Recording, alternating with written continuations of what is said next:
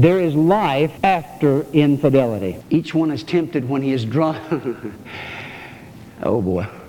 My son called me and asked me about this scripture this morning. Each one is tempted when he is, by his own evil desire, he's dragged away and enticed. Then after desire has conceived, it gives birth to sin. And sin, when it is full grown, gives birth to death. You've got to understand the process. Now we're talking about how to avoid falling in that trap again. I would never in a service ask for a show of hands of who has been hurt by infidelity. I would never do that. I would never in a service ask those who have been guilty of sexual sins to raise their hand. I would never do that. But I do know this.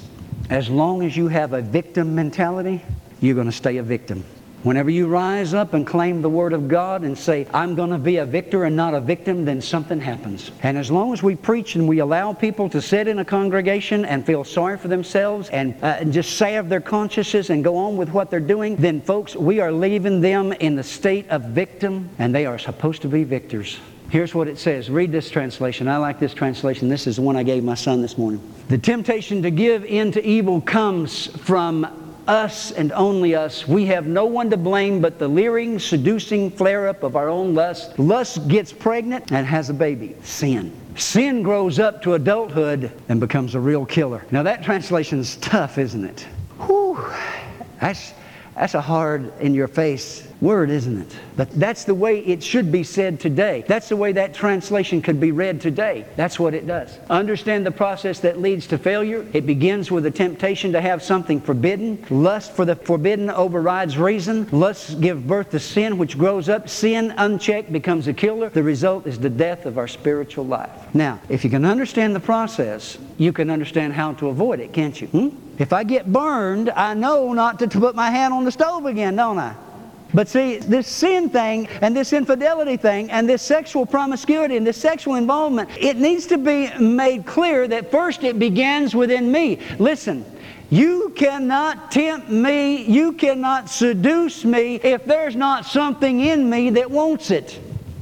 It's like someone said with the woman caught in adultery, where was the guy? I suggest to you he was standing in the group right there he was right there. And I'll bet when Jesus uttered those words, he went, "Ooh, boy." You see, before we blame somebody else, we need to take inventory right here. Lust for the forbidden overrides reason. Now, let me tell you what happens. First, there's the look. Hey, come on, boy, or come on, girl, look. And then there is the response. If you're the one tempted and you give the right response, guess what? There's going to be another counter invitation. And then it goes back and forth. And then it becomes a conversation. And then it becomes a meeting. And from that meeting to the bed isn't very far off. Now, if you're a victim and somebody's using you sexually, you and you alone can put a stop to it. Your self-esteem and your self-worth is being destroyed. You're better than that. You don't need to give out sexual favors in order to get somebody's attention or to earn their attention. You leave that alone. You don't go there. If they can't have a relationship with you without sex involved, then they don't care a flip about you. Let them go. You need to learn to respect yourself. If you're taking advantage of somebody sexually, you better stop it, because you're preying on them. And not only that, but you're destroying your own self-worth and self-respect. You can't stand and look God in the eye and justify that nonsense, and you know it. I don't care how many people think you're a macho guy.